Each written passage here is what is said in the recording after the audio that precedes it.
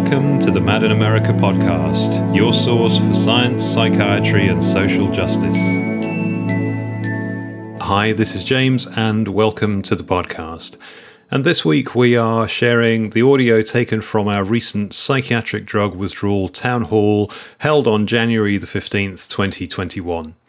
This was our initial scene-setting discussion, and the panelists are Adele Framer, also known as Alto Strata, founder of Surviving Antidepressants, Luke Montagu, co-founder of the Council for Evidence-based Psychiatry, Swapnil Gupta, a psychiatrist with a special interest in deprescribing, and John Reed, professor of psychology and chair of the International Institute for Psychiatric Drug Withdrawal. Our next event in this series will be held on March the 12th, 2021, and registration details will be available on Mad in America in early February. Welcome. Thank you so much for joining us today for our first in a new discussion series dedicated to psychiatric drug withdrawal. And on behalf of our partners, the Council for Evidence-based Psychiatry and the International Institute for Psychiatric Drug Withdrawal, we're so grateful that so many of you decided to join us. My name is James. I work for Mad in America as the host of the MIA podcast. And before we get started today, I want to touch on what we hope to achieve with these discussions. So our aim really with this series is to get to discuss honestly and openly the many issues faced by those wanting to come off psychiatric drugs safely. So partnering with the Council for Evidence-based Psychiatry and the International Institute for Psychiatric Drug Withdrawal, we hope to collect together experience and knowledge that will add to an important societal discussion. So we aim to explore what we do and don't know about safe withdrawal from antidepressants, antipsychotics, benzodiazepines, and stimulants. And we will be discussing the knowledge, skills, and experience necessary to support those who might be having a difficult time getting off psychiatric drugs. And by doing this, we hope to stimulate further discussion between service users and prescribers. And so, as this is the first in our series, what we hope to do today is to have a scene-setting discussion, and I'm delighted to have with us a panel of people who can help us explore some of the issues. But before we get underway with an introduction to the panel, I do want to mention the people who work hard behind the scenes to make these calls possible. Firstly, we have Shira Collings, and Shira works with Mad in America Continuing Education, and she'll be making sure that the event runs smoothly today. We also have Lucy Fernandez. Lucy's looking after the chat and moderating viewer questions. Lucy's the administrator of the International Institute for Psychiatric Drug Withdrawal. So we have an hour and a half today, and the first hour is devoted to a panel discussion, and then the final 30 minutes for viewer questions. And I just want to talk about dealing with questions for a minute. So please do feel free to ask questions, and we will be selecting questions for the panel in the final part of the session. We won't be able to address all of your questions in the time that we have, but if we don't get to your question, we will try and make sure it's built into the discussion in some of our future sessions. To ask a question, please use the Q&A button at the bottom of the Zoom window. The reason for this is that questions placed in the chat are easy to miss. So if you put them in the Q&A selection, then Lucy will be able to find them. Please bear in mind that anything you write in the chat or in the Q&A can be seen by everybody. I also have to say that the panel won't be able to respond to questions surrounding individual circumstances with withdrawal. Now, I know this will disappoint some of you to hear, but addressing individual difficulties in this kind of forum is very hard because there are so many variables and complexities. And before we go any further, it's most important to say that if you are someone considering coming off your psychiatric drugs, please never stop suddenly or abruptly. If at all possible, please seek advice from a knowledgeable professional. And the panel today and for future discussions is not providing medical advice or making specific recommendations regarding withdrawal from psychiatric drugs. Our aim really is to explore and discuss. For those of you watching who might be new to these issues, we have a page of resources that you can visit to find out more. And this can be found by visiting the website madinamerica.com/PDW. And I'll try and add that in the chat in a minute. So I hope that's all clear. Thrilled you can join us, all of you. And onto the panel. and thrilled also to say we have a wealth of experience with us today. So without any further ado from me, I'd like to ask the panel members to introduce yourselves. And could you also say a little bit about what brought you to your interest in withdrawal issues? And Adele, could we start with you? Sure. Thank you, James. I went off Paxil in 2004 over a few weeks. I was under the supervision of a outpatient psychiatric clinic. I developed severe withdrawal. I spoke to them about it. They didn't seem to know what to do, and consequently, I requested reinstatement of paroxetine, but I didn't get it. And I, of course, being a patient, I didn't know exactly what to do at that point. So consequently, I ended up getting protracted withdrawal syndrome, and it took me 11 years to recover. And I believe that I might be the longest documented recovery from from antidepressant withdrawal syndrome. So in the course of my difficulties, I very reluctantly joined an online support group, Paxil Progress at that time, and where people who had similar problems were sharing information and doing their, really doing their own research, and I was doing a lot of reading in the medical literature myself to try and figure out what was going on.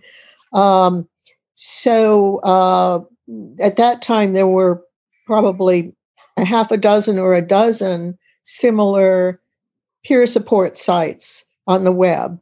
That was in around 2005, and that was the only place where people could come to discuss this problem that they were having.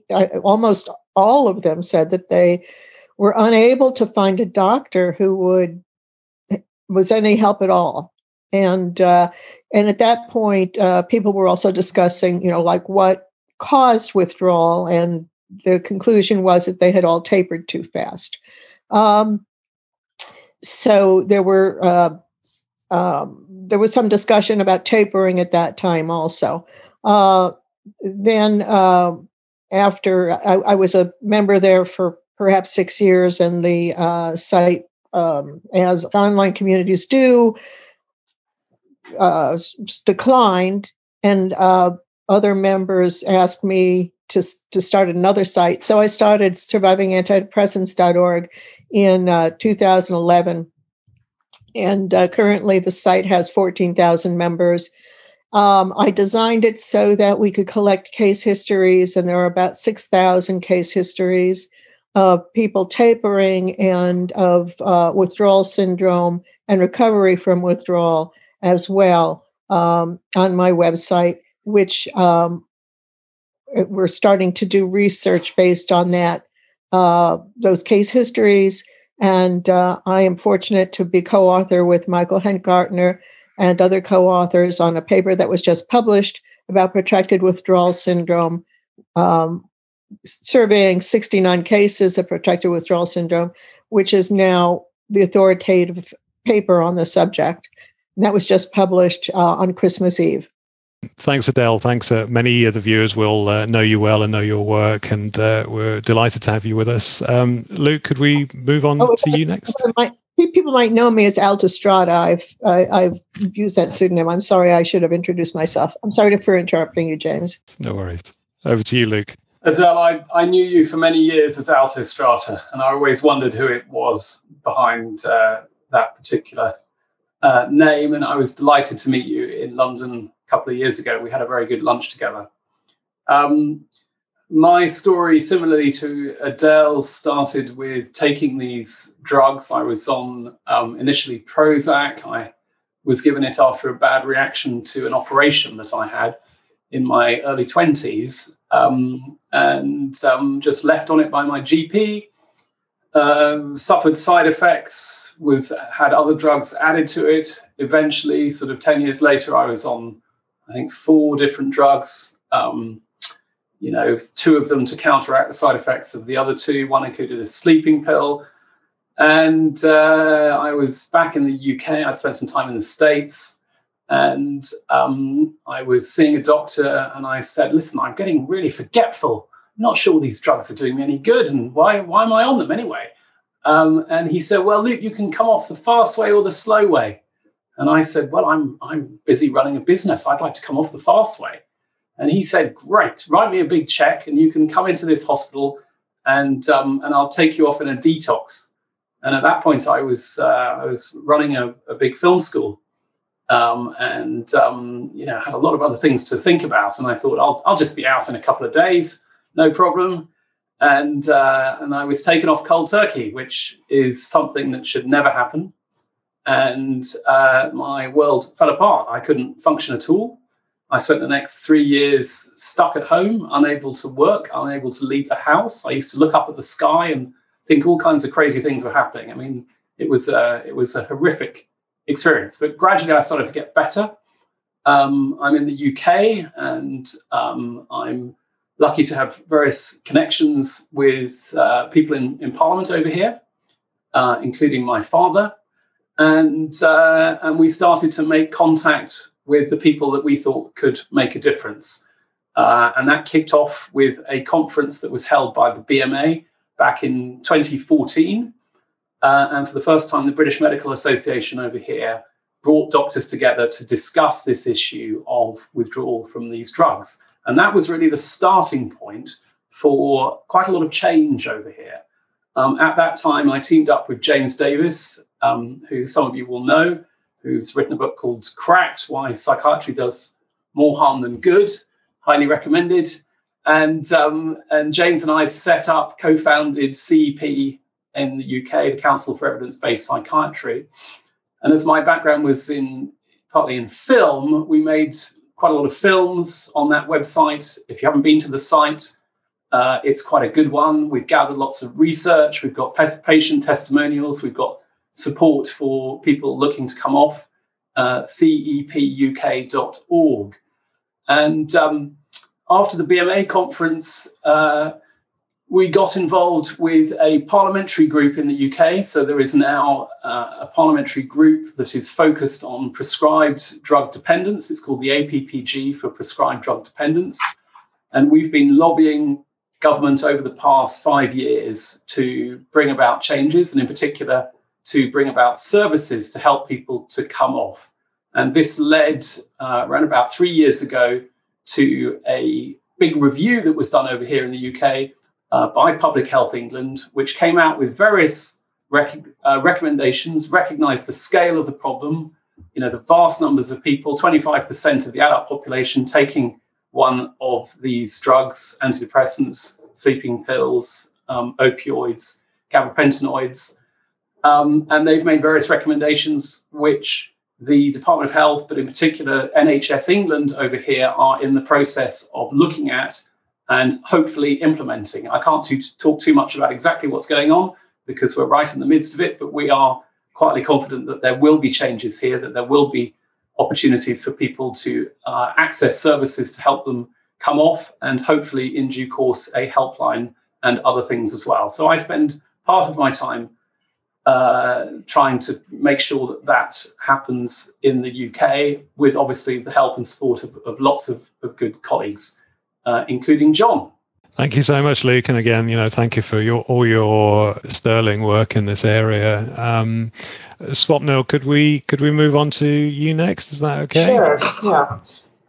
First of all, thank you so much to Mad in America for facilitating this very, very important conversation. I think this is the way to go, putting people together and having an open, transparent discussion about this topic, because I think medical professionals really, really need more help in the area. So I'm a psychiatrist by training. I've worked both in India as well as in two different cities in the US. I worked in Brooklyn for a little while, in New Haven, and I'm back in New York City right now. I work at an outpatient psychiatry clinic of a large hospital here. How I initially got interested in this work was probably from the other end of what Adele and Luke's experience has been. As I was looking at the number of prescriptions that patients were receiving, I found that a lot of times people were on medications that didn't seem to be doing anything, or that were there for no clear reason at all. And when we started tapering them off, I found a huge discrepancy between, what the patient's experience was of tapering the drugs off, especially antidepressants, and what the textbooks said.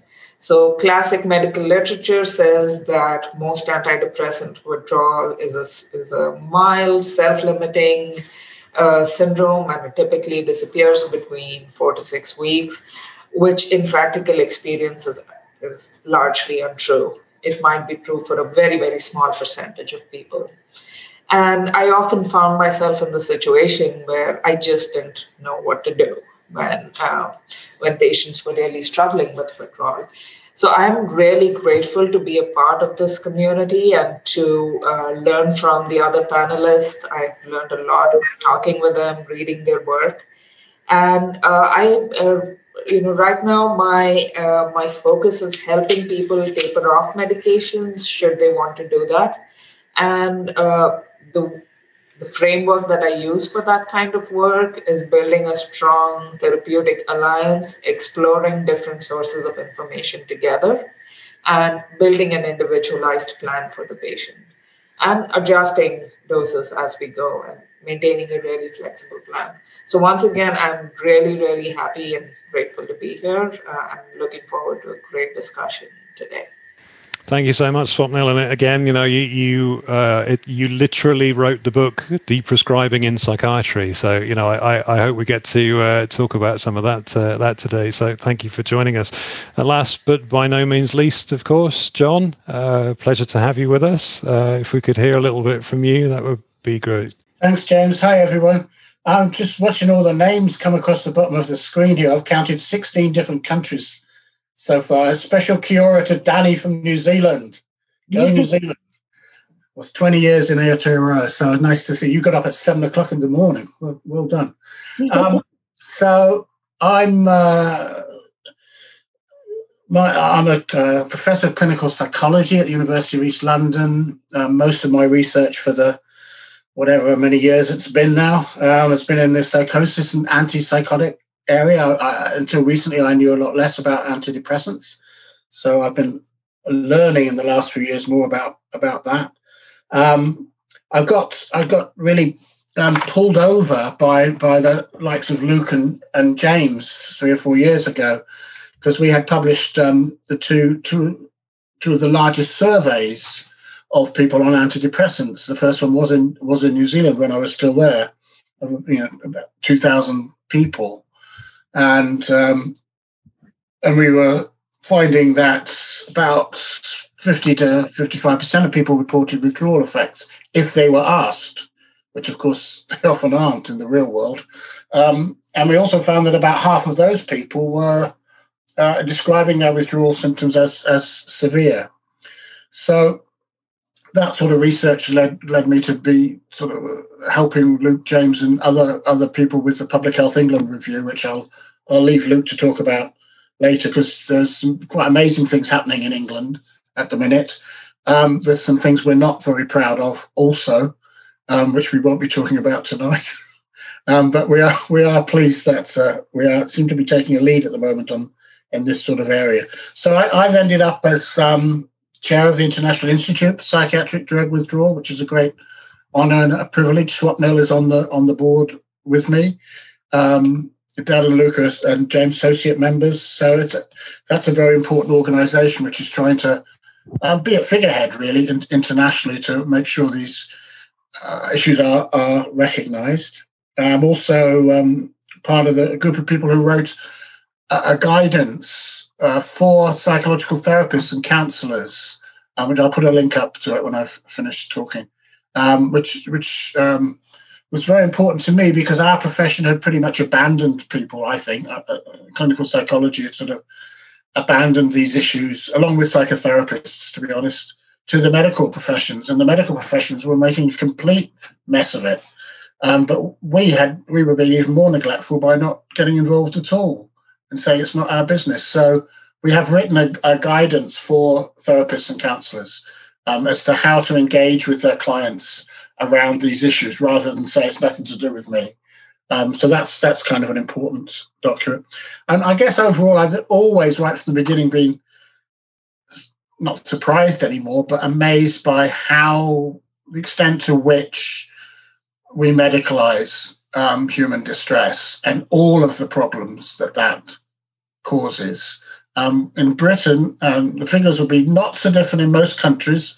America's pretty much the worst, but in Britain, we are at the point where now 1 in 6 people were prescribed antidepressants last year. And when you add the other ones like benzodiazepines, the figures get up to 1 in 4. Higher rates for women, maybe we'll be talking about that at some point today, and higher rates in our deprived areas. So if you're a woman living where I live in Newham, your chances of being on antidepressants is probably 50%. And that scares me. So anyway, it's very good to be with you all today. I'm really looking forward to a really positive discussion. And it's good to see these issues finally coming out into the open after having been buried for decades. So thanks for having me. Thank you so much. Thank you for all of you for, being involved in this kind of kicking off discussion. This kind of setting the scene, this foundation is so important, I think, for the rest of the series in terms of discussing some more of the detail. So what I'd like to do now is kind of open it up to a bit of a panel discussion. So please feel free to, input as you'd like to, according to your preference and experience. But what I'd like to ask first is for your thoughts and reflections on some of the developments that you've all been describing, and there have been some developments in the UK, some in the US. I think the conversation about withdrawal is increasing in intensity. It might be slow, but this is the results of many years worth of campaigning. So, can I have your reflections on where we've been and where we need to go? And also on, your views on what we know and, more importantly, perhaps don't know about the experience of withdrawal. From the point of view of the people from my point of view and the people on my website, they're always very surprised about it, and often, they find the symptoms very disturbing, and the combination of the surprise and the severity of the symptoms often causes them to believe that something has gone seriously haywire, that they've really suffered a psychiatric collapse. So they'll call it a breakdown sometimes.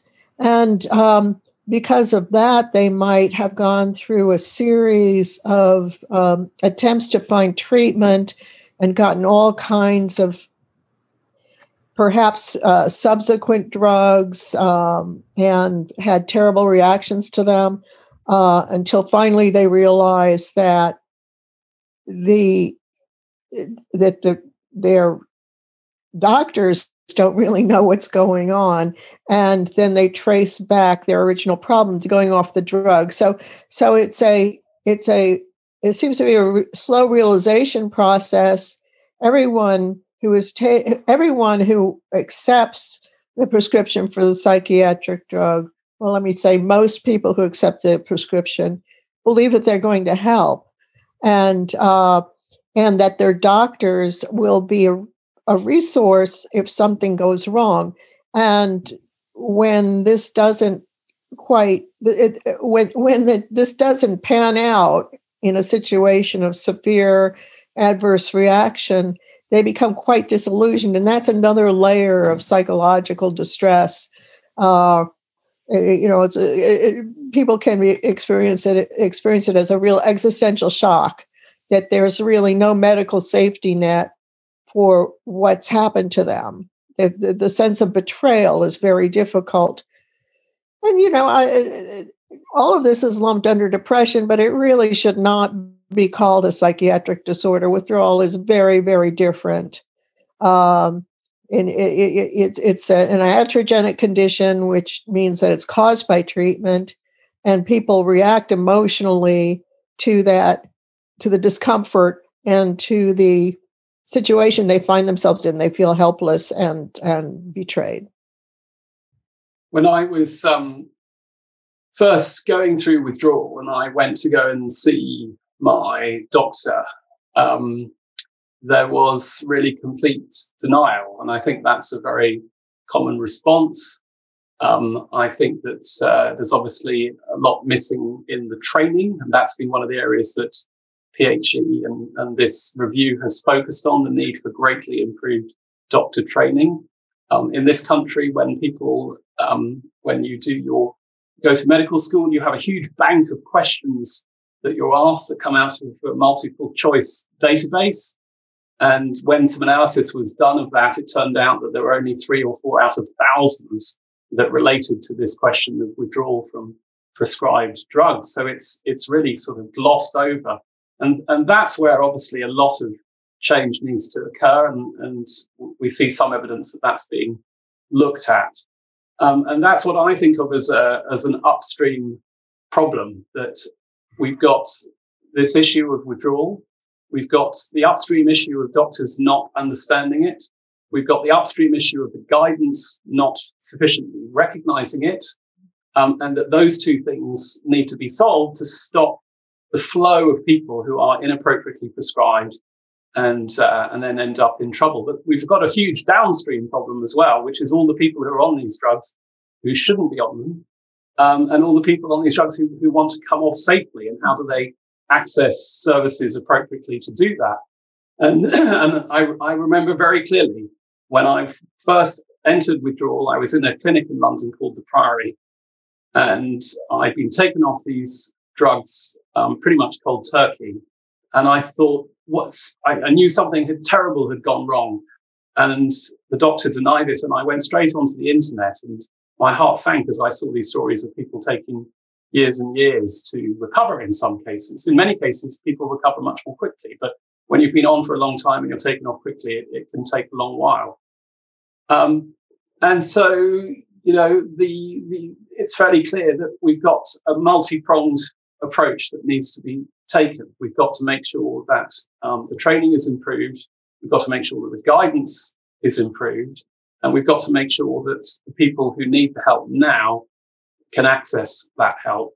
And it is quite wrong that the only reliable place for support has historically been the internet and peer support of others. Of course, peer support is a wonderful, wonderful thing, but it ought to be the medical profession that steps forward and understands they provided the drugs in the first place, and then provides the support to help others to come off. And obviously that is where a lot of attention is being applied at the moment. Yeah, I would really second what both Adele and Luke said. But from the psychiatrist's point of view, I belong to a number of psychiatrists, peer support groups where we are discussing among ourselves difficult clinical situations.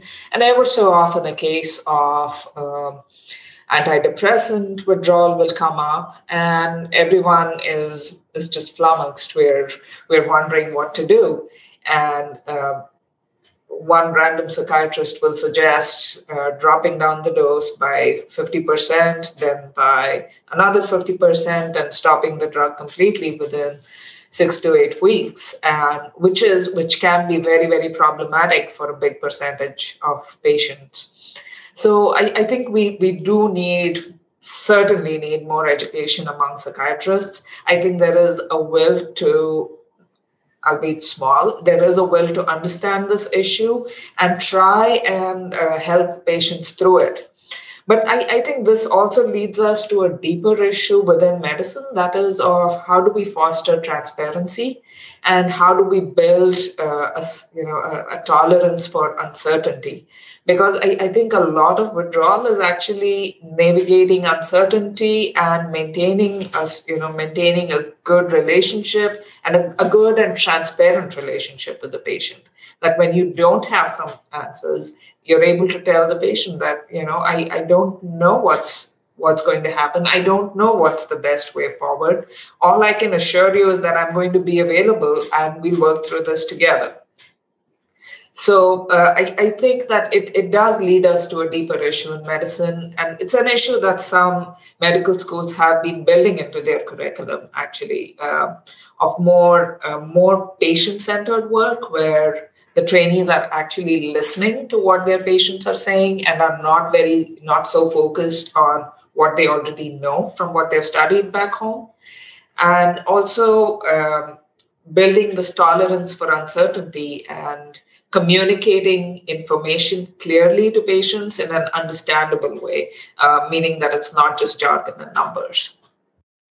I think if we could get doctors and clinical psychologists and everybody to sit with that uncertainty, Swapnil, we would have far fewer people on the medications in the first place. I mean, the majority of people prescribed antidepressants is for mild and moderate levels of depression, for which the guidance says antidepressants are not recommended nor effective. And the idea that depression is a response to depressing things happening seems to have got lost somewhere. And that we all have stressors from time to time. And the answer is not always a chemical one. It's a terrible cliche, but time is quite a good healer. So the saying goes. But at the minute, we're rushing to prescription pads at a ridiculous rate. And that, of course, has increased during the pandemic. We just had figures out in England saying that in the first, over a 3-month period, 6 million people were prescribed antidepressants, which is an increase of 2 or 3-fold over our usual astonishingly high rate. But just to go back to the people were texting at the bottom there in the chat about informed consent, which is hugely important. So let me just comment on that. Our surveys show that about 1% of people are told about withdrawal effects when they are first prescribed antidepressants. 1%. That is unethical and negligent. But it comes from the fact that the guidelines they are following are so wrong. As Swapnil said, they've been described for ages as antidepressant withdrawal has been described as a self what's the right word? It sorts itself out within 2 to 4 weeks and it's mild, etc., etc.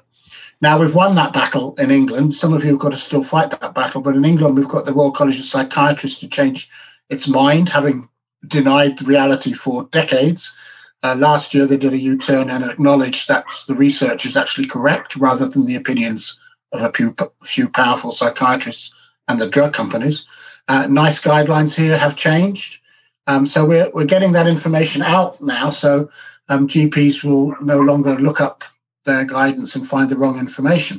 So that's a huge step forward. And we're hoping that the lead we've taken here in England might be followed elsewhere around the world so that people can start getting accurate information from the beginning so that fewer will take antidepressants if they knew what was to come later, but also more people are likely to get support when they report the withdrawal to their doctors because they're not going to be told, no, that's the depression coming back, that's not the withdrawal effects. So we are making some progress here. There's another hopeful activity over here which is being supported, and that's social prescribing. And I think that as we look over the next decade or so, we're going to see a tremendous impact, positive impact from social prescribing. In this country, a lot of funding has been released through the NHS to support social prescribing, meaning that you'll have what are called social prescribing link workers. These are individuals working with doctors' surgeries who will be individuals that can link that surgery with other things that that patients may want to do before they start off on a prescription for drugs. So they may be prescribed things like gardening, or they may be suggested to join a choir, or they may be volunteering, or there may be other types of activities that are non-drug that are just more appropriate, so that the doctor doesn't feel that they have to write a prescription. And I went to a very telling conference once, again at the BMA, and it was about this issue of withdrawal, and a lot of senior doctors there, and they were amazing to me, because some of them were standing up and saying, well, we get these very demanding patients and they come in and they tell us they must have a prescription for this or for that, and we don't really have any choice. We feel that we have to write a prescription for them. And I have some sympathy that patients can put doctors under a lot of pressure. But when it comes to making a decision to prescribe a drug, that is a terribly, terribly serious decision, and potentially life-changing for that person who starts off on a journey of dependence and ultimately withdrawal, which, as many of us know, can be quite life-changing. And if at that moment the doctor had an alternative, and obviously there are other talking therapies that are part of this mix as well, but if they've got more opportunities for alternatives, I think we will hopefully find that those are embraced and fewer people start off on this path. But the problem is that we've already got 25% of the country on these drugs, and we've got to do something about that. We've got to now go through a process of reaching out to those patients, helping them, because many people don't realize that they're taking drugs that are potentially harmful to them if taken long term. That's a huge problem. So there's a whole outreach that needs to occur. And then we've got to have conversations and help them to withdraw. And that is a massive, massive task. And, I hope that some of the things that are going to happen in the UK will be helpful for other countries as well. It's not as though the UK is the only place that is trying to tackle this. But we are hopeful that there are changes underway that might mean that in 10 years or so, things will look somewhat different. And I think social prescribing is potentially a big part of that. Thank you. A few of you there have mentioned differences in approach and differences in response around the world. And I feel it's important to kind of address that and pick that up from perhaps a social justice or an equality perspective. And I know that, Swapnil, you've done some work on this and some thinking about it. So I wondered if you could help us understand, some of the issues that maybe other parts of the world are facing in terms of this challenging issue of withdrawal and dependence. Yeah, that's been one of my concerns since I've started on this work of helping people taper psychotropics, that there is only a certain percentage of the population that can afford to taper their medications. For instance, when you work in public mental health settings in the United States, we get patients who are low income or are working full time. The example that immediately comes to mind was a young woman on sertraline who wanted to taper it off, but who just couldn't afford to do it because she had to show up to work every day. So she made enough money to feed her kids. And withdrawal does need a certain amount of time and dedication to that specific venture. So my solution to the problem is that, like as John was pointing out, for mild or moderate depressions, this medication should just not be the first line of treatment, and potential withdrawal reactions should be factored into the discussion while decision to take medication or not. So I think this idea of withdrawal should be introduced at the time of prescribing, and the patient should think about it, that when I am going to try and stop this medication, it's going to become problematic for me. So should I actually take it or not? I think that's one part of it. And the other part of it, that keeps coming up for me these days, is when I try and think about tapering antipsychotics for young Black men. I am scared, even though I know that they don't need to be on antipsychotics. I'm afraid that what if they have a relapse? What if they're seen on the street, like in a disorganized state or hallucinating, especially because of the tensions between law enforcement and how law enforcement interacts with with race, I'm scared. So I could be more cautious about that. And sometimes I bring it up with the patients as well. And we think about it together. But this is a larger issue that, IIPDW, Mad in America, all of us should be thinking about, that we need to make withdrawal strategies, or rather we need to tailor withdrawal strategies for use in all settings. I think that's really important.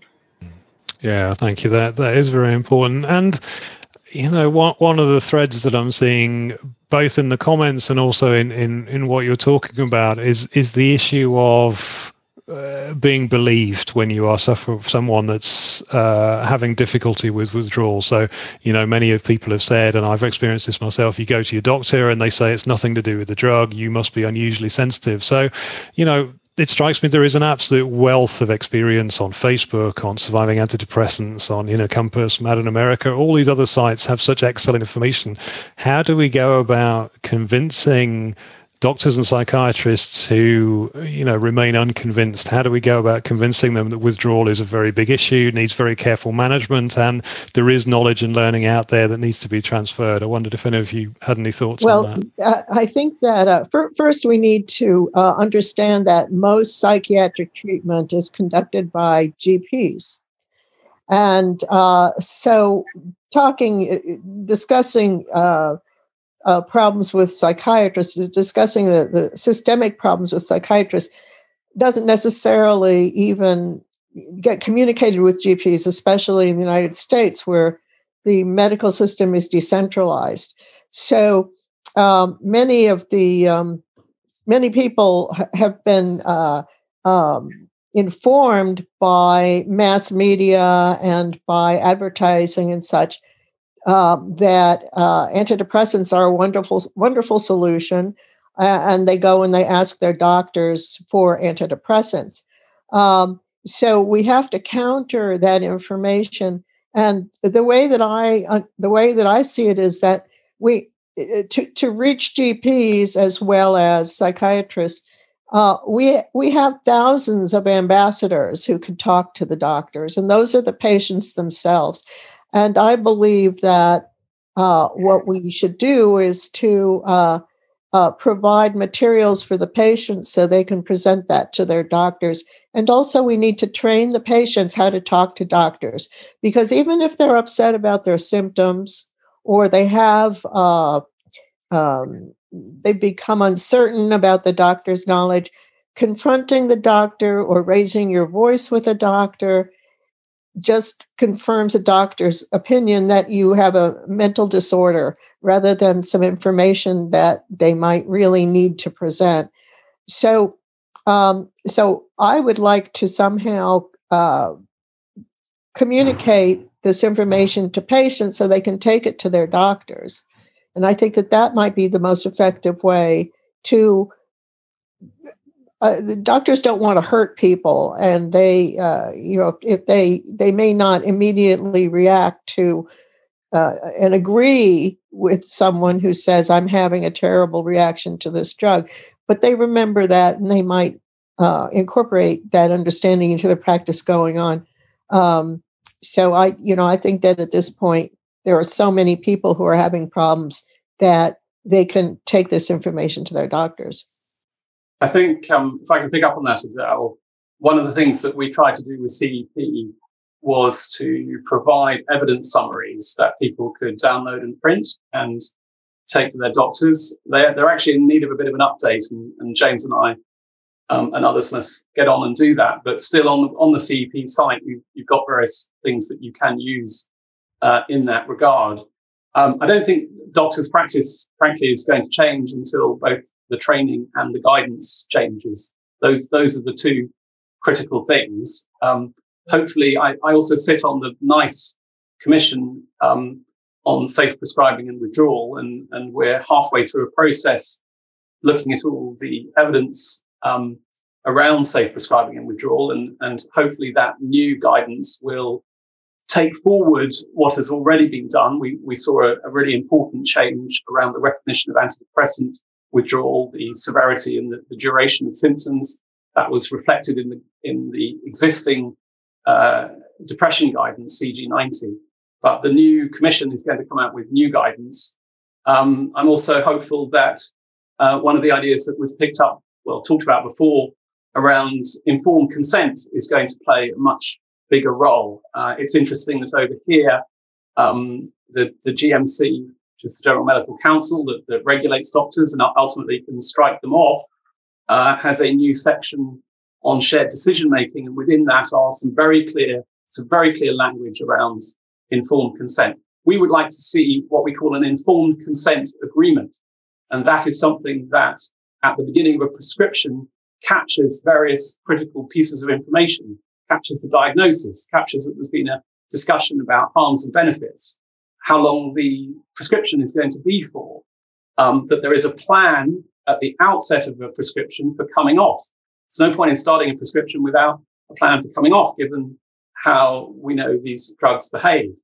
It has the date for the next review.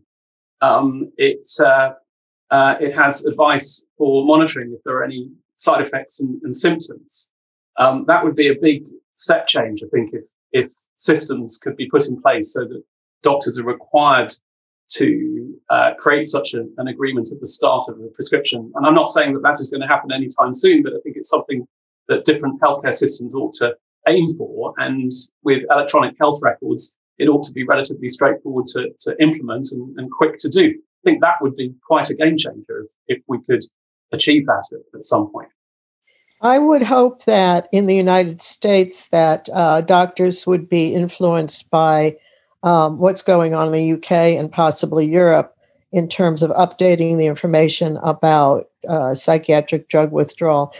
But in the United States, it's, again, very decentralized, and doctors are very much on their own. They don't necessarily even keep updated in their own specialties.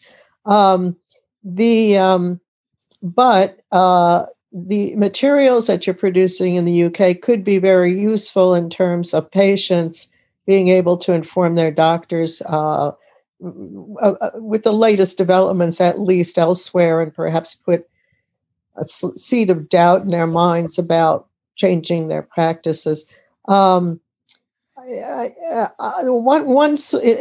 in the United States, one area that needs to be that might be amenable to change is medical training, especially of the allied health professions, such as nursing and physician assistants and such, who often get delegated what's considered to be the easy task of prescribing antidepressants to the hordes that come in demanding antidepressants.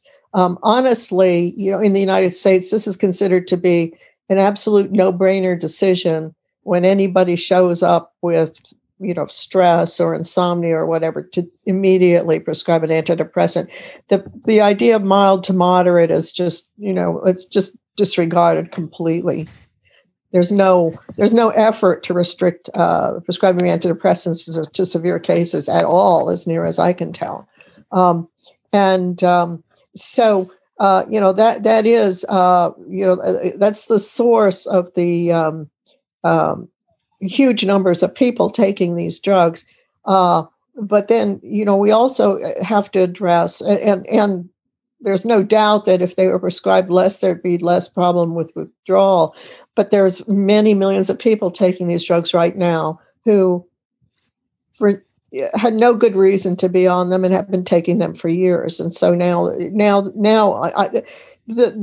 withdrawal problem is really in the tens of millions of people. It's not a minor problem for public health. And that's why I think we are going to win this struggle, because of the sheer force of numbers. This is not a niche issue. This is affecting millions and millions of people. And one other way that we can facilitate change, of course, is through the media, and not just social media, but even the mainstream media. I mean, Luke and James and others have with one of our large national newspapers here in the UK, run an ongoing campaign around antidepressants, which has reached many, many people. And just this Sunday coming, we are publishing a research paper documenting the numbers of people on Facebook groups supporting one another, including Adele's work and many others. And that's going to be covered on Sky News all day long on Sunday. And just getting the word out that way and normalizing these issues by making them spoken about at every possible opportunity. Now, I realize you don't all have the same access to that, but everybody can write a letter to the newspaper. That shows my age, doesn't it? No one writes letters to the newspaper anymore, except me. But of course, there's Twitter and Facebook and all those other places where we can all continue to shine a light on this issue. It's out of the bottle now. It's not going to go back in the bottle. We just need to keep focusing on it, all of us, to the extent that we can. I think that people who are taking the drugs, if they know that other people are having the same problem, it's very helpful to them. And yes, getting that information out in the mass media is useful. But that has been going on for decades. Sure. So the demand is huge. The distribution of the drugs is huge, and the problems in coming off are also going to be huge in terms of numbers. Certainly in the UK, we've had a lot of publicity. I remember when I first came off and James and I set up CP, we turned to the Times, and the Times ran a front page news story on withdrawal from sleeping pills. And it was a big splash, and it was followed up with 6 or 7 articles after that, all, first or second page. This was the main headline for the Times, and that's a big deal. And I thought, wow, we're really going to see some change now. If the Times are behind it. And sure enough, absolutely nothing happened as a result of that. And I think what we wised up to was that, you can have all the media coverage in the world, but you've got to line that up with awareness among policymakers and critically the support of the medical institutions themselves. Yep. So I think that one of the things that has worked well over here has been ensuring that we did eventually get the support of the British Medical Association for this. We actually got the support of the Royal College of Psychiatrists for many of the things that we're doing as well. Because when you turn to policymakers, who are they going to turn to say, are these people telling me something sensible or is it nonsense? Well, they're going to turn to the head of the BMA, the president of the BMA, the president of the Royal College. And if those people are saying the wrong things, you're not going to get anywhere. Mm-hmm. And so it's really about bringing all of these different institutions together, making sure that everything is lined up. And only at that point, I think, will you see the sort of change that is beginning to happen here. I mean, I'm cautiously hopeful. I'm very conscious that, in the UK, we've been working on this for many years. And yet, in concrete terms, there's not a huge amount that's happened. There's been some changes to guidance and one or two other things. There's still a lot of expectation for what is coming down the pipe. But I do think we will see these things happening over the next few years. And I'm hopeful that in 10 years, we'll look back with some satisfaction. But there's a long way to go. I think what I'd like to kind of observe is that maybe 5 to 10 years ago, somebody new coming into psychiatry, if they'd done a web search or a ResearchGate search for withdrawal, they would have come across a whole pile of papers saying it's mild and self-limiting and it lasts a couple of weeks and it's not a big problem and it's quite rare.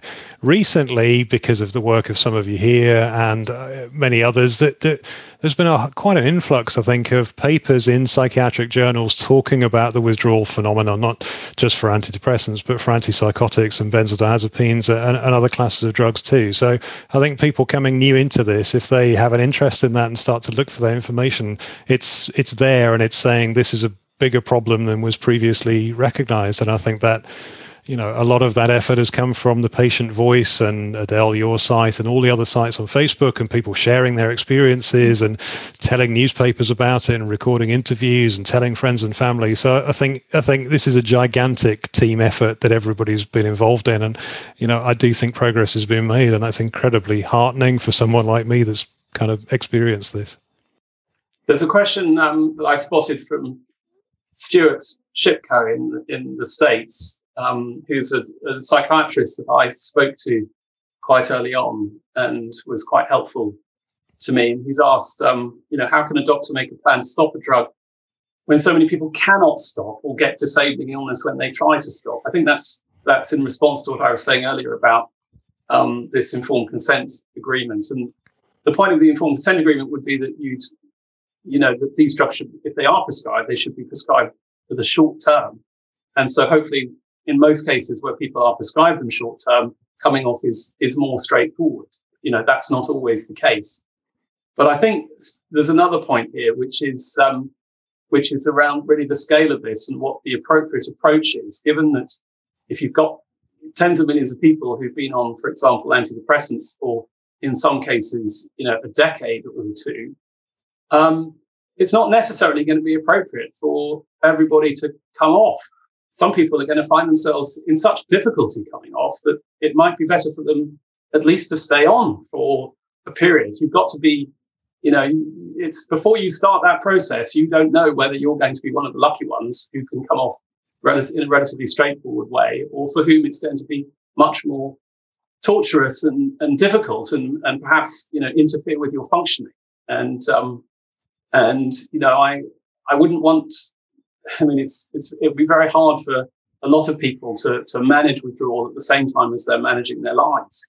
And so, I don't think there is a simple answer for everybody here. I think you've got to do this very cautiously and to make sure that it's all done at the patient's choice, that we don't have a system. One of the risks, I suppose, with some of what we're trying to do is that we get a lot of doctors saying, right, I'm going to start taking people off. That would probably be a very bad thing. We need it to be done with the consent of the patient and at the patient's pace. And if they don't want to come off, they shouldn't be forced to. I know that Stuart Shipko has been very, very cautious in tapering, and he still sees problems. I'm seeing problems on my website. People tapering very, very carefully. And they often have to take breaks and stay at one dose for 6 months or 2 years, or this is really difficult. I have to say that most people probably will be able to come off with a very gradual taper, as described by Horowitz and Taylor in their 2019 paper about tapering antidepressants, which was followed by another paper about tapering antipsychotics. Most people will be able to, it's my belief that most people will be able to come off with those very gradual exponential tapers. However, there's going to be some people who have who have difficulties, and those difficulties can be pretty significant. We really do need to have medical professionals involved in researching this process and understanding how to deal with those issues that come up. And that is one thing that's been lacking. Well, of course, as almost everything has been lacking, but that's another thing that's been lacking, is any attention whatsoever to the process of tapering and what happens if there are, how to deal with the pitfalls. We attempt on my website, we attempt to provide techniques to deal with the pitfalls. But really, it's just, all we can do is to suggest that people confer with their doctors and maybe slightly increase their dosage or hold at one dosage. and as peer counselors, we don't have any ability to prescribe additional drugs or the knowledge just isn't there to deal with a bad result. And this really does need to be addressed because these people end up in the protracted withdrawal bin. So there could be conceivably millions of people walking around with protracted withdrawal right now who don't know it because they've come off their drugs. They've been feeling odd for years, and nobody knows what their problem is. In the UK, there's a wastebasket diagnosis called medically unexplained symptoms. There's another diagnosis that might be used. That's functional neurological disorder. Again, these are sort of like we don't know what it is, but we're going to give it a name kind of labels. In the United States, who knows what these conditions are called? They may be called depression that's resistant to treatment, and then those people might be getting electric shock therapy for supposed treatment-resistant depression. So there could be many people wandering around trying to get treatment for something that really needs to be addressed on its own as an iatrogenic condition. Since the early 2000s, when the sales of antidepressants took off, followed by new antipsychotics and so forth, millions of people have been exposed. This is a rolling total of hundreds of millions of people. So I'm certainly hoping that, my sense is that it's now there's so many people been exposed and so many people had a bad result that we've reached a tipping point where it's really getting out into the general understanding, and it's growing into a consumer movement to demand better patient safety in the prescribing of these drugs and more knowledge about tapering. Thank you all. That was really helpful to talk about some of those issues. We're just past 7 o'clock here in the UK, so if it's okay, I'd like to move on to bring some viewer questions forward, if that's okay. And again, please feel free to jump in on these. Thank you to all of you that ask questions. We've of course got more than we can answer, but we'll try and answer as many as we can, and we'll try and take forward those that we can't. So to kick off with, someone's asked, curious why we refer to it as withdrawal, which might get conflated with addiction, and who gets to name it. So I wonder if anybody has any thoughts on that. I know for me, language is quite a thing around this. So, what are your thoughts? For many years, this is sort of the table was set by addiction medicine. And for many years, addiction medicine called addiction and dependency the same thing. They were synonymous. In recent years, it's actually been recognized that these are two different conditions, and this was incorporated into the DSM-5. Addiction is dependence is every psychotropic, and any psychotropic, whether it's addictive or not, if you take it frequently enough, your nervous system will adapt to the psychotropic. And that, as it adapts, it becomes dependent on the psychotropic.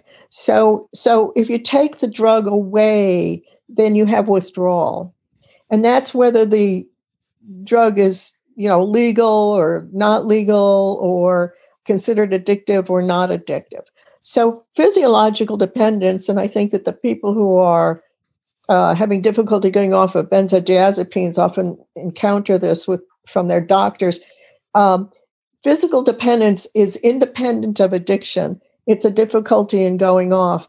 And the benzodiazepine people are sometimes accused of their doctors of being addictive and drug seeking when they want to have their prescriptions extended so they can taper. People who are taking who become dependent on opioids without even because of recovering from an operation and having pain treatment, they become inadvertently dependent on opioids. And they, for a while, were lumped in with the people who were addicted to opioids. But now there's recognition by the FDA in the United States that opioid dependence is different from opioid addiction. Addiction is and I have my reservations about this too, but it's a psychological, it's sort of like a psychological state in relationship to the drug. And a person can be both addicted and dependent, but a person can also be dependent without being addicted. Does that clarify it? That's really helpful. Thank you, Adele. And I think it's probably also worth mentioning, and this might be contentious for some, but some of you might have gone to your doctors and explained what's been happening, and your doctor will say, oh, it's something called discontinuation syndrome. Now, discontinuation syndrome means something in medical circles that it may not mean quite in the same for service user or patient populations. So, discontinuation is a term which is popular in those kind of circles. So it's a small language point, but you may well hear that. But I tend to say withdrawal, and I know other people like me do. Can I jump in on that, James, which is, this is where language really matters. And this is an area where I think patients have the right to feel pretty aggrieved by the use of language, the historical use of language, and the current use of language by the medical establishment and by doctors. Discontinuation syndrome was a phrase conjured up by the pharmaceutical industry to minimize the withdrawal, to cover up the fact that antidepressants cause withdrawal. It's shocking that happened, and it's shocking that language continues to be used. And I'm pleased to say that in the UK, at least, there has been recent recognition and agreement by some areas of the medical establishment not to use that term, discontinuation syndrome, anymore. It just shouldn't be used. It's wrong. Where I'm also pretty unhappy is the ongoing denial by the medical establishment that antidepressants cause dependence. There are many psychiatrists who will say that they don't cause dependence and will refuse to use that phrase. And they'll say, well, they don't cause tolerance, and they don't cause drug-seeking behavior, and they don't cause drug escalation, things which aren't actually true. We know that antidepressants can what's called poop out, that you can stop having the same effect in the same dose, so you do actually need a higher dose in many cases after a period of time. But again, there is this obfuscation, this denial, this tendency by the medical establishment to try and cover up these things. But again, I think some of that is changing, but we all must make sure that we are very firm when we use this language and use the right terms and not let our doctors get away with it. I just jump in and add that I think one of the important things there, Luke, that you said was the origin of the term, and it was a pharmaceutical term. And that raises the issue of the extent to which our medical professions, especially in America, and especially psychiatry, has become enmeshed with the drug companies. And until they develop a proper ethical professional boundary between themselves and the drug companies, this sort of distortion is going to continue. It's just important to name that, I think, because that's been the elephant in the room for a long, long time. And there's slow progress being made on that as well. I think more psychiatrists and medical doctors are recognizing the need to separate themselves from drug company funding. I would say that there's a real lack of clarity in medicine about psychotropics in general.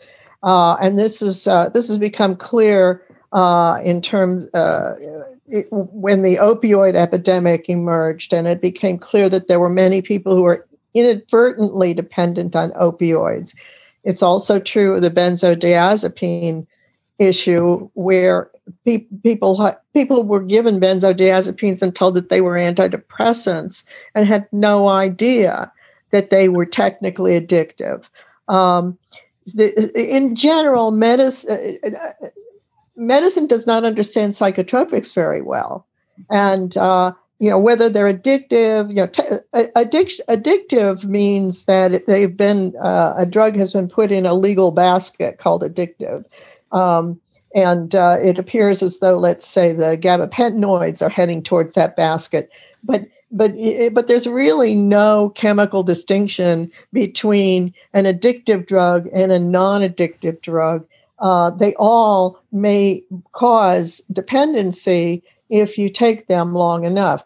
So what we're perceiving as the sellout of medicine to the pharmaceutical companies, well, that has been, that is partially true, or even mostly true. But also, they just don't get it about psychotropics. They just don't get that if you apply them long enough, that an adaptation is going to occur and withdrawal happens after that. In addiction medicine, there's a lot of denial about withdrawal symptoms as well. And it's only recently that protracted withdrawal syndrome has become, well, sort of semi-accepted in addiction medicine. And the incidence of protracted withdrawal syndrome in addiction medicine is high. It's considered to be one of the main reasons people go back to the drug, which shouldn't be a surprise because that's what stops withdrawal symptoms, which, and that's known to be true for the psychiatric drugs. So this is a much larger conceptual issue in medicine than just the psychiatric drugs, but for sure, because psychiatric drugs are prescribed as being very, highly therapeutic and effective, there are more hurdles for us to jump over to educate the profession. Thank you all so much. I'm keen to move on because time's pushing on. So a bit of a different tack, but there's quite a few questions around how can I best support a loved one who has recently come off and, is in the kind of early stages of dealing with that post-withdrawal period. So, I wonder if any of you had any reflection on that. Well, it's incredibly hard for families and loved ones to cope when somebody is going through certainly the initial stages of withdrawal, and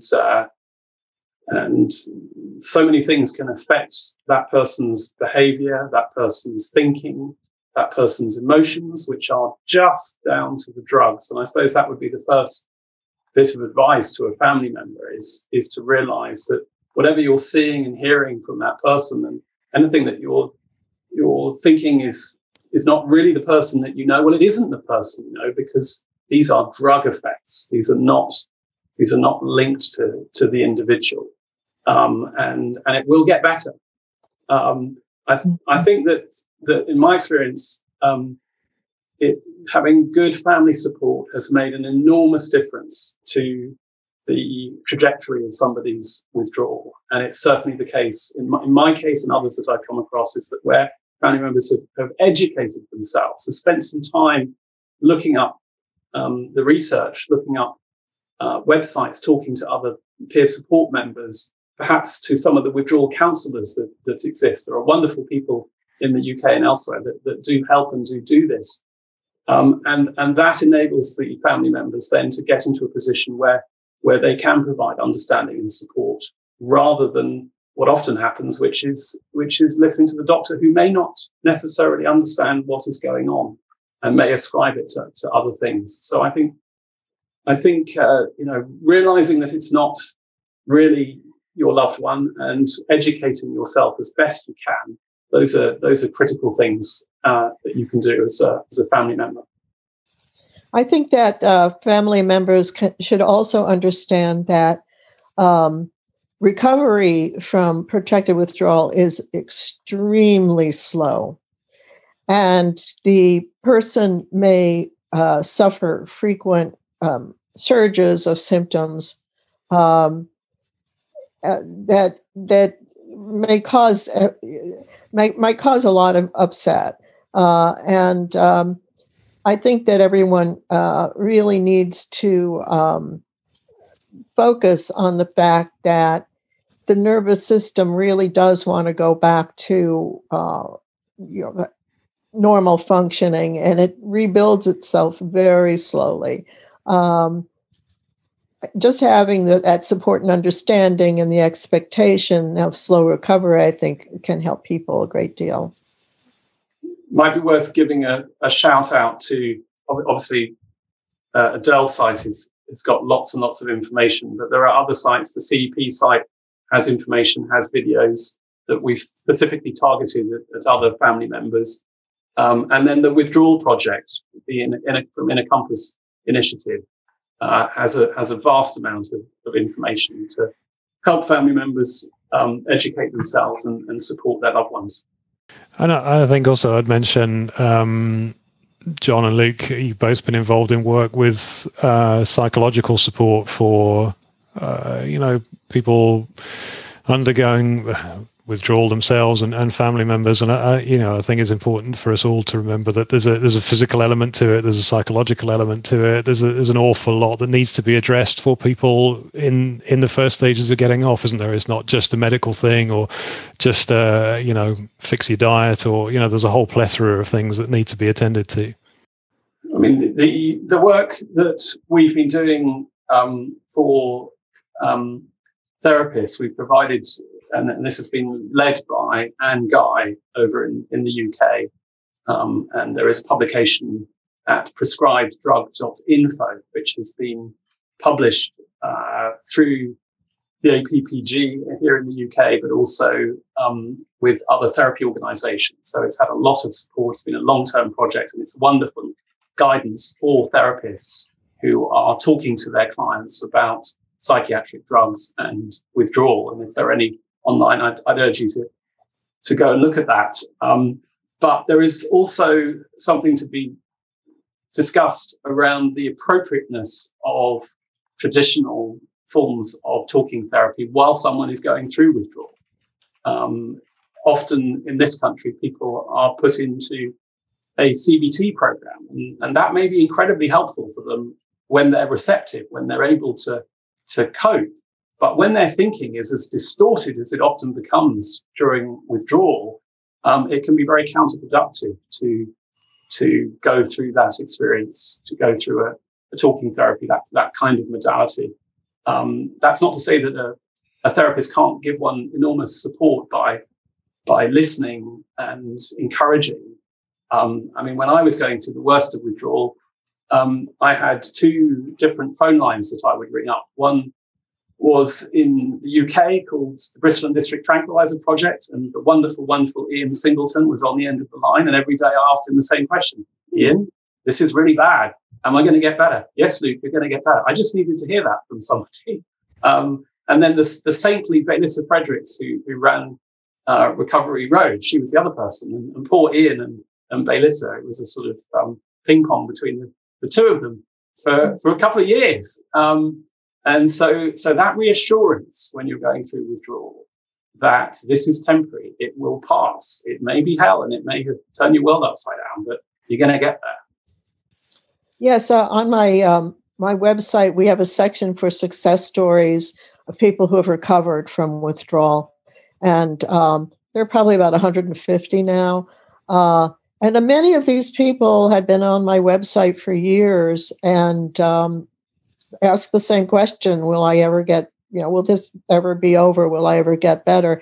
And reading their stories is really fascinating because you can go back and you can see the history of all the questioning that they went through, all of their existential doubts. I mean, it's very heartbreaking because sometimes the disability causes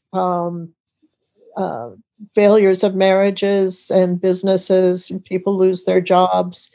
It's heartbreaking. but it's amazing how they reassemble themselves, and I think that's very, very instructive. Besides showing that people do recover from withdrawal, it's a very long, painful process, and I wish that it didn't happen. So I want to encourage everybody to slowly taper if you go off your drugs, and do not ever cold turkey or skip doses to taper. Yeah, those messages are so important, Adele, and I think I'd add myself that, don't be discouraged by setbacks.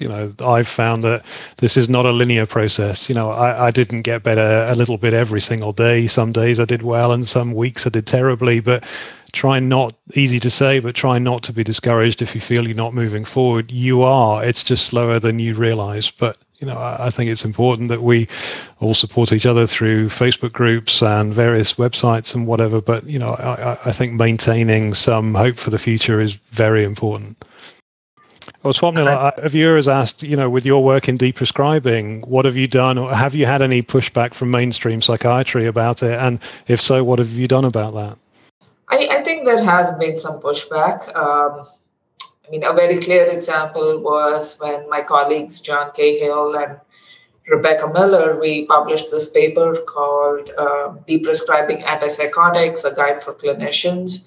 There was a response published in the same journal titled Deprescribing Antipsychotics, Witless and Dangerous, which I thought was incredible, because my stance on deprescribing antipsychotics is pretty gentle and extremely careful, rooted in shared decision making and recovery-oriented prescribing.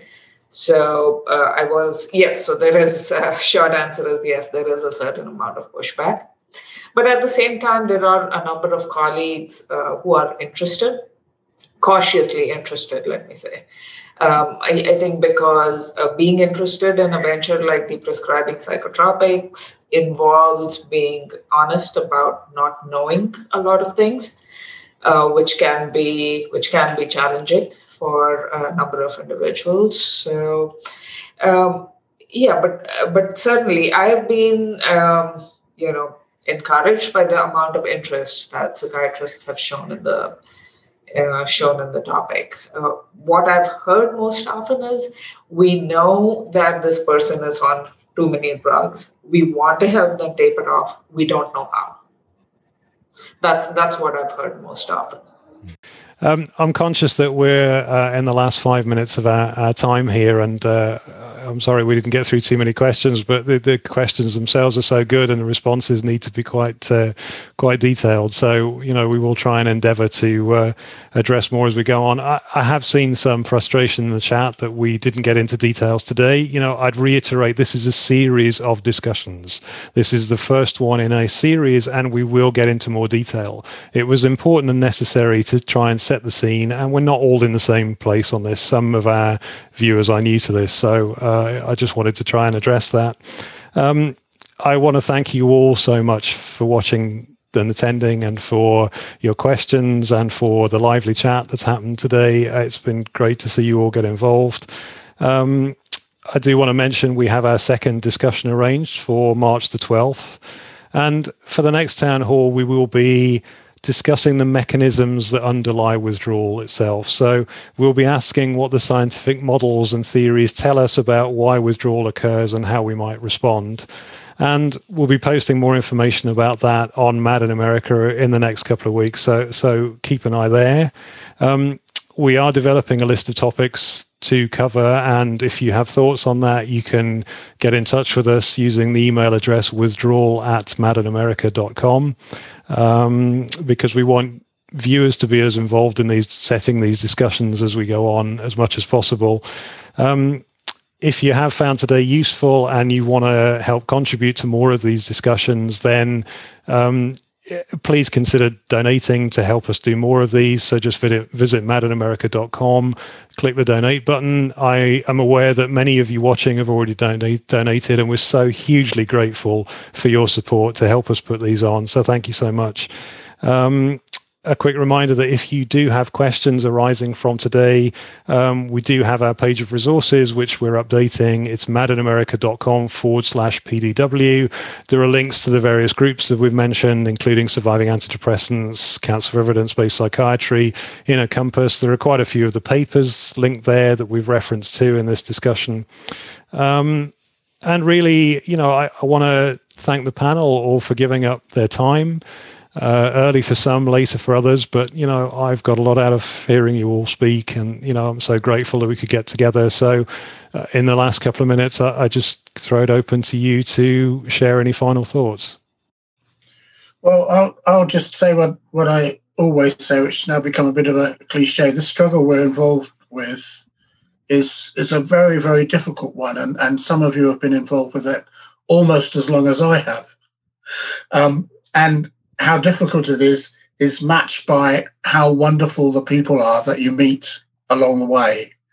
And I just want to say that's how I feel about my fellow panel members and lots of people that I've seen putting their remarks down the bottom. We're all in this together, and yes, do it slowly, carefully, with support, but know that there are literally millions of people going through the same thing. And there's lots of different ways to support one another through like Adele's website and other people's website and Inner Compass and Let's Talk Withdrawal. Hopefully the Institute can play a bit of a part, but we're all, lots of people in this together. And there are ways through it. So thanks for letting me be part of this evening. Just to echo what John has said, I mean, it's hard to talk about this last period and use the word pleasure, but there has been an immense pleasure in getting to know so many of you, so many good, intelligent, energetic people who have just devoted so much of their time pro bono, not unpaid, to tackling this issue. And it brings out the best of humanity, I think, when we all collectively encounter a problem that we realize is a deep, deep societal injustice. And we find that there are so many who are prepared to step forward and try and help. And it's been a pleasure working with so many. There are so many who aren't on today's panel, but there'll be many others in future panels. And you all know who you are. So thank you. Yes, I want to thank everyone for attending, and James and Shira and Lucy for doing such a wonderful job on organizing this. Again, I do believe that we patients are our best ambassadors. I would urge people to join a Facebook group about your particular drug if you're on Facebook. We will be distributing information that is also distributed by the Facebook groups, and that's probably the most extensive network of information about this withdrawal issue and whatever campaigns we might devise. I'm on Twitter as Alto Strata. I'm not going to be able to answer questions about individual tapering on Twitter. It's just not possible. But I will be tweeting out links to papers and other relevant information for people. Well, thank you so much for organizing this. I think it's a great introduction to what needs to be a very long and what is going to be a messy conversation. I hope we keep up the complexity of the conversation and really don't look for any simple answers, honestly. So, this is a wonderful introduction, and it's great to see the community coming together and talking about this. On my end, I'm going to keep up the work and keep talking to my colleagues, keep advocating, keep educating. Thank you. Thank you to all of you for watching, for spending your time with us. Thank you to the panel and to Lucy and Shira. And I hope you might consider joining us again for our next discussion on March the 12th. But I've really enjoyed spending the time with you. So thank you so much. Thank you for listening to the Mad in America podcast. Visit madinamerica.com for more news, views, and updates.